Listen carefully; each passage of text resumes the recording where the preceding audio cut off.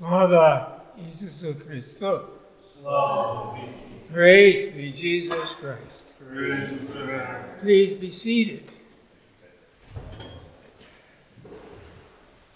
And Moses went out into the desert, and he raised a cross with a snake in it, and all were saved.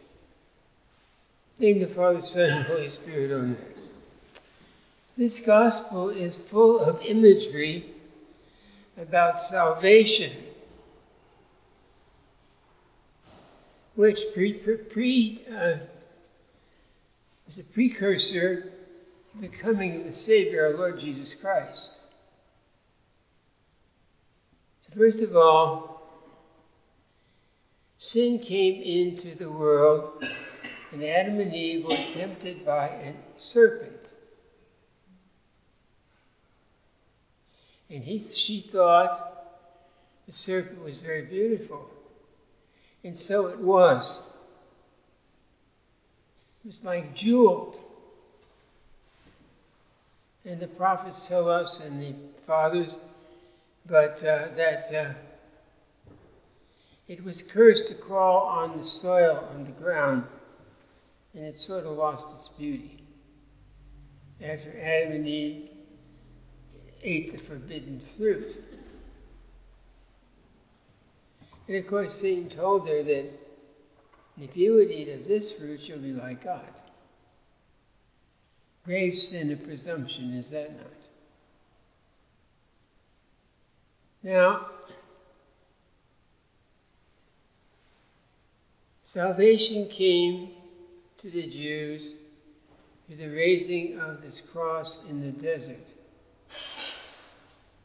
And the thing that was destroyed was evil by the raising of this cross with the snake on it.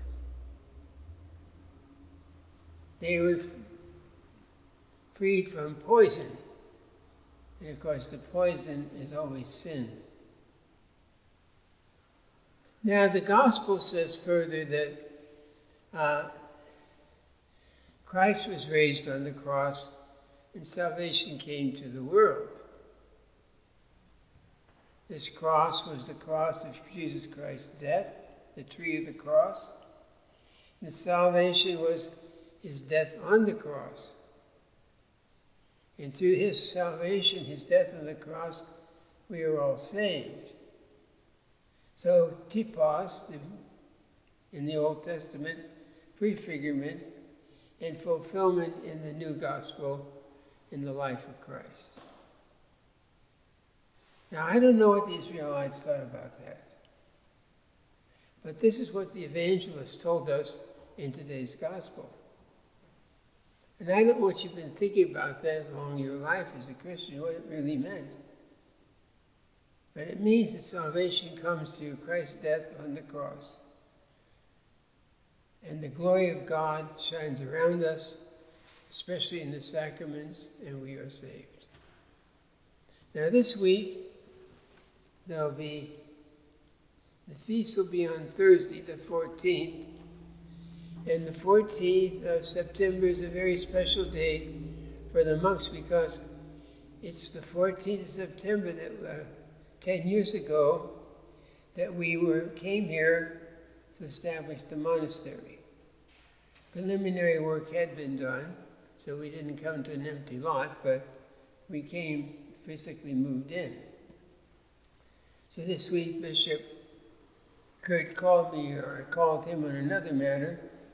He says, congratulations on the 10th anniversary of your monastery. I was very impressed because I didn't think the bishop would even know that he would remember that. So much on his hands and on his mind, but he did. And I was very grateful to him, and I share that joy with you. So on the feast day itself, we will have liturgy here in the temple at 11 a.m.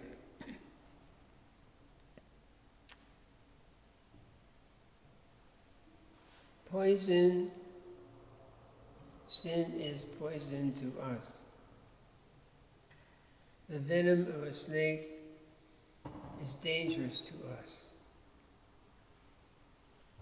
Interestingly enough, this snake that was put on the stake of the cross was to be our salvation. For Christ took the place of the snake on the cross when he was crucified, and he became medicine for the whole world, hope for the whole world, salvation for the whole world. Christ is our deliverer. Interesting, two very fateful things were used in our salvation: snakes and the wood of the cross, which was for criminals. And Christ died on the cross, and he turned his death into salvation for the whole world, destroying the poison of old which came through original sin. I think sometimes the fathers tell us that we should remember every day to call to mind death, that we have not here a lasting city. And it's not a happy thought. None of us really want to die. It's unusual for people who want to die.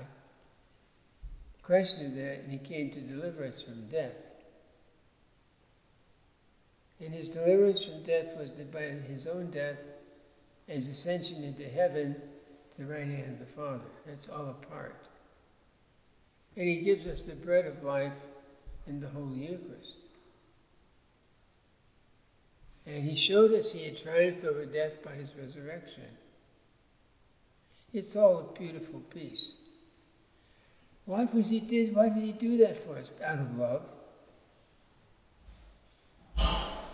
He knew what it meant to die in his human body, but not, of course, he's a hypostatic union, but he's always God, and the divine part of him never knew death. But he suffered and died in his human nature. He shared in that with us, and he did that because he wanted to deliver us from this trial. So now, at least the monks, they embrace the cross, and they live an ascetical life to make sure that their life is worthy of salvation.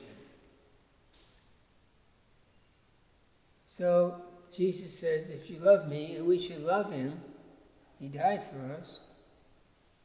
He gave us the holy sacraments in the church. He said, if you love me, he says you'll keep my commandments. So all the days of our life we should walk on earth observing the commandments of the Lord. And they're not all explicit. There's many, many implications in the commandments that have to be learned and taught. But the way we mount the cross is by penance, self-discipline, and falling in love with God. And of course, the food for the journey is the Holy Eucharist. It's the banquet. All these things are brought to us through the heaven and passion, death, and resurrection, and bring us salvation.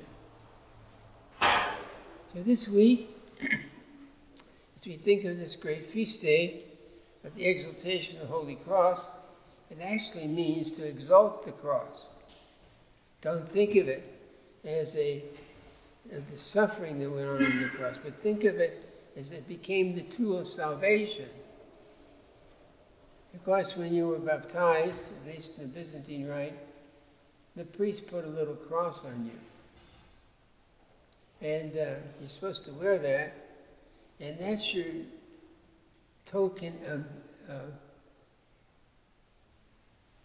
liberty, salvation.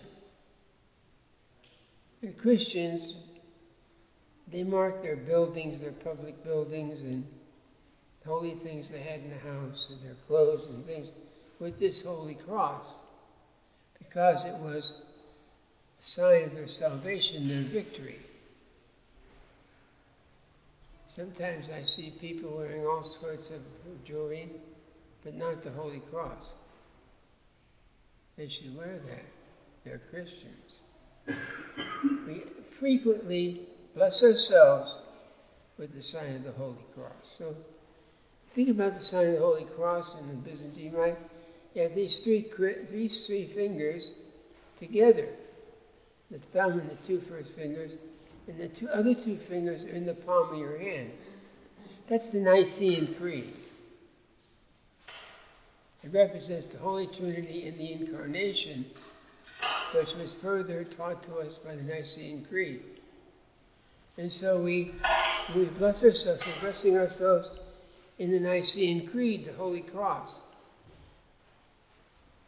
A lot of people bless themselves when they're in danger, they're frightened, or they bless people that are like babies before they go to sleep at night, helping them to get through the night well, and hoping for holiness in that child.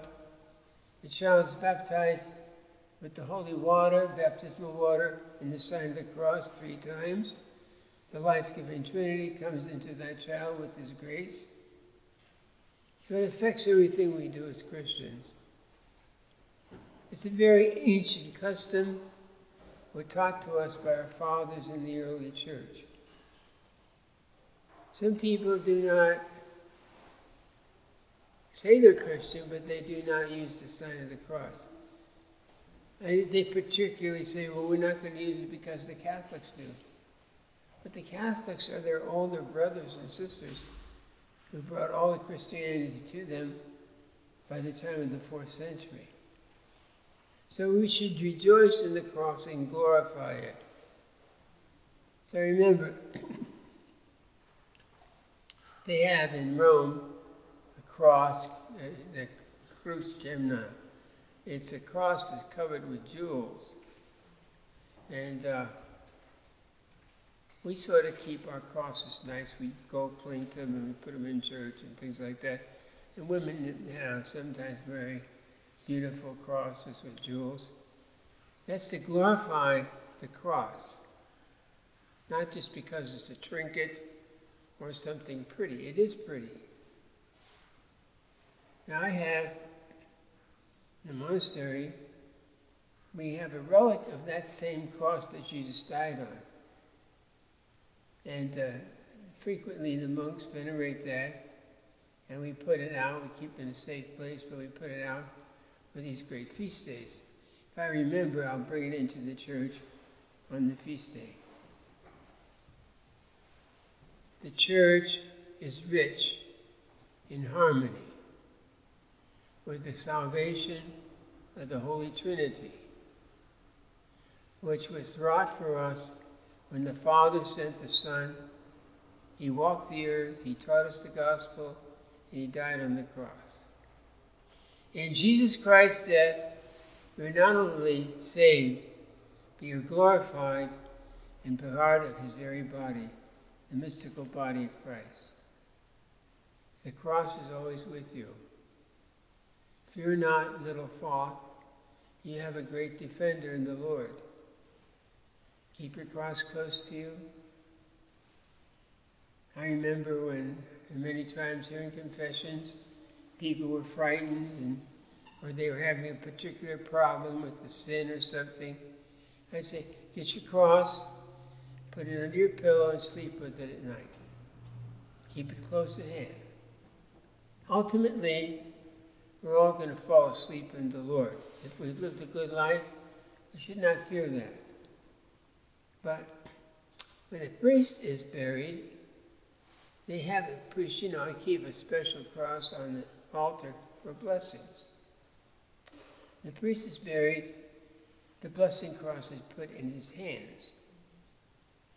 The monk is buried, he has a plain wooden cross which he brings to the monastery with him when he starts his life of living his life on the cross.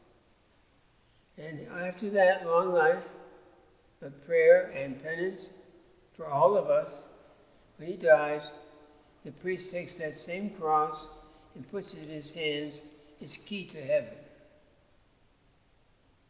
Your key to heaven is the glory of the cross and he who died upon it. It is your most sure insurance for the blessing of God. Think about these things I tell you today. Make them part of your spirituality. In your home or your room, your icon corner, keep your cross. Keep one by your bed. And wear your cross. It's your great badge of victory. And love it and enjoy it and be assured through this cross you will be saved. If you notice carefully in the church, everything the priest does, he does in the sign of the cross. Because Christ is remembered in that sign of the cross, his power is invoked, and grace comes to the earth and salvation. In the name of the Father, Son, Holy Spirit. Amen.